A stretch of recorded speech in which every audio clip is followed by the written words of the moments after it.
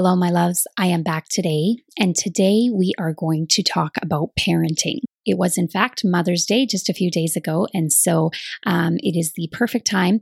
And the reason I wanted to talk about this, it is by far one of the things in my life that I am complimented on more than anything, is how I parent Elena, and in that, the person that Elena has become. One of the things that I want to start with is this idea that our job as a parent is to protect our kids. And yes, that is absolutely an aspect of parenthood, especially when our kids are younger.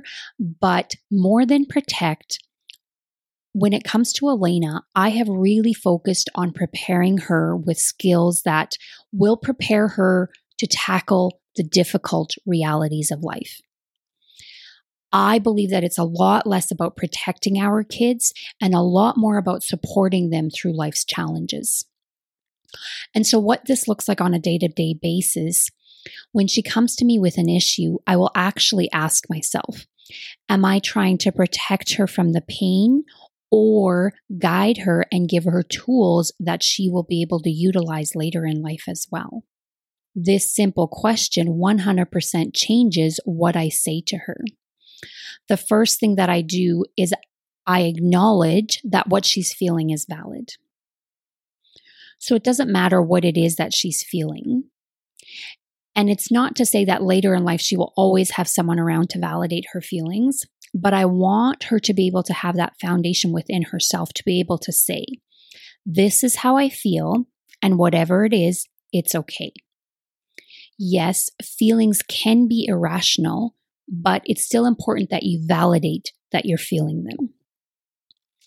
It's not what we feel that dictates our outcome. It's what we do with those feelings. I see that oftentimes we are so uncomfortable with what we're feeling, we get stuck there and we can't get past. But if we just validate how we're feeling and to say, this is how I'm feeling, then we can say, okay, where is this coming from and what am I going to do with it, right? So then step 2 is I will actually ask her what she wants to do with the situation. I want her to learn how to listen to her inner knowing. And because she's young, of course, she doesn't have a ton of life experience. So I will often give her examples. But first, I want her to be able to think of options. And then with that, I will give her examples of other options that she maybe doesn't think of. But even with the options that I present herself, maybe we could do this or maybe we could do that, or in the end, she still chooses which one is right for her, right? So I'll give you an example. If she has an issue at school with someone and it's stressing her out, I will ask her, do you want to continue to play with this person at recess? So say she says, no, she doesn't want to play with him. Okay. Do you want to talk to this person about it? Does she want to have a conversation with them, or does she want to just go play with other kids and for them to not know what's going on? Again, some kids may choose, I don't want to talk to them. Okay. Allow them to experience that, right? For Elena, I know her well enough. She would choose to say something at least, right? So then we decide, okay, here are some options of things you could say. You could say, I don't want to play with you because there's been a lot of stress in us playing together, so I just need some space. Or you could say, I just want to play soccer this recess. I give her options. I let her come up with her own and often will suggest of options of how to work through the situation. And what this does, it empowers her with problem solving, and it also gives her her own voice to speak up and to know that her voice and her inner knowing is valid and that she can trust it. And these are all tools that they are very helpful and of course important as she's working through these, minor issues that we may view as minor issues in her day-to-day life right now, but they will be crucial in helping her later in life. And another aspect that has drastically impacted my parenting was something that I read in a book while I was pregnant with Elena.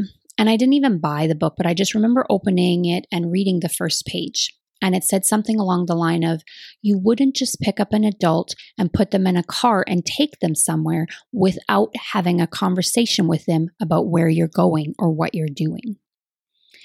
This just stuck with me.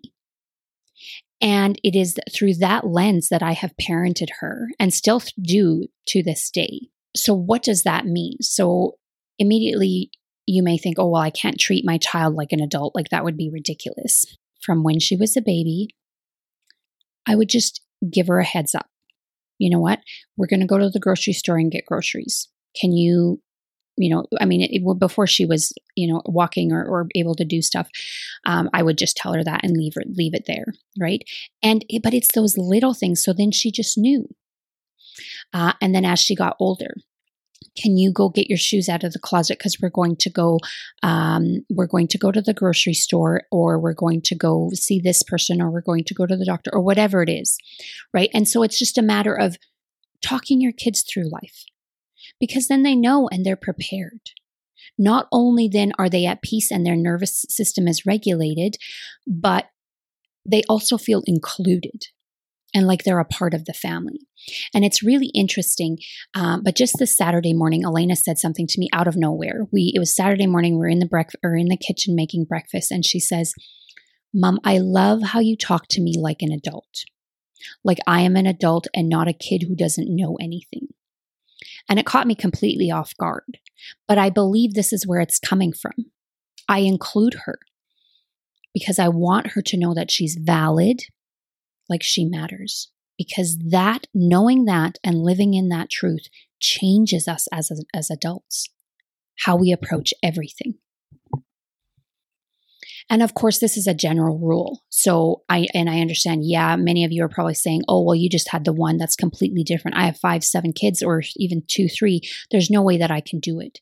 It's a general rule. You don't need to walk them through it step by step, but just a general rule. And you'll know what's right for in your situation, right? I'm human, and of course it doesn't always happen, but it is the general lens that I look through when parenting her. And then the third thing and final thing that I want to share with you guys that has absolutely saved me as a mom, I keep it real, I keep it raw, and I keep it honest. I show Elena the reality of life. Going back to this idea that we feel we need to protect our kids, protecting our kids does not prepare them for life. Being honest, raw, and real with them is what prepares them for life. So when I am upset, sad, whatever it is, I don't need to go into the details, but I will say, I'm struggling today, so I'm going to just need a little bit of space.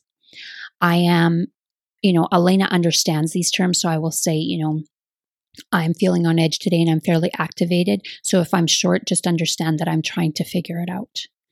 I will cry in front of her. I will say, just the general overview. I don't need to go into details with her because I don't want her to feel responsible for the challenges in my life, right? That is a role reversal. I am the parent and she's a child. So I want to be real and honest and raw with her, but not to the point where she feels responsible, right? So just the general overview. You know what? I'm feeling emotional today and it's so good to cry. So I'm just going to go for an hour or whatever in my room and cry. If you want to read a book or whatever, is comforting to her, allow her to do her things. But I'm honest with how I'm feeling. And sometimes I do go a little bit into the details depending on the age and the situation, because again, use your own discretion. Will it benefit your child and help them in preparing them for the realities of life? And I teach her, that we all make mistakes. And with that, I need to show her that I, as her mom, make mistakes, that I'm human.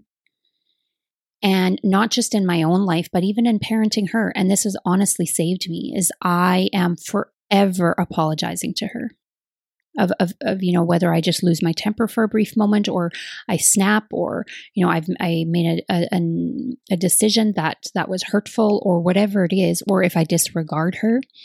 You know what? This morning I was really busy. I had a lot going on and I wasn't thinking straight, and I didn't consider what it felt like for you to be rushed and pushed out of the door that way. And so I just want to apologize. Tomorrow morning and from here on out, I'm going to make sure that I get up earlier and that I have my things ready to go so that our mornings are not quite as rushed. Those kind of conversations just do something for our children, right? So just to summarize, it is not our job to protect our children from pain.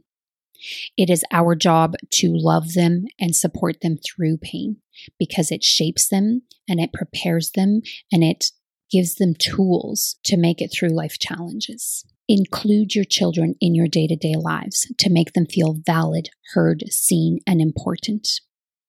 Don't just expect for them to come along with whatever. Treat them like a human being. Just think of it, as you're going through life. Would I expect an adult to just go along with this without any sort of, explanation or even just a general idea of what's happening? And then if the answer is no, then maybe don't expect that from your child. Be honest, be real, be raw. Our kids need to see that within ourselves so that they have permission to be that for themselves. All right, my loves. I hope that was helpful. And again, as always, these are the things that I have done. Your reality may look different, but I just share my own reflections. And if it's helpful to you, amazing. More than anything, you know internally what's right for you. Find out what that is for yourself and then do exactly that. You are loved. You are worthy. Have an amazing day.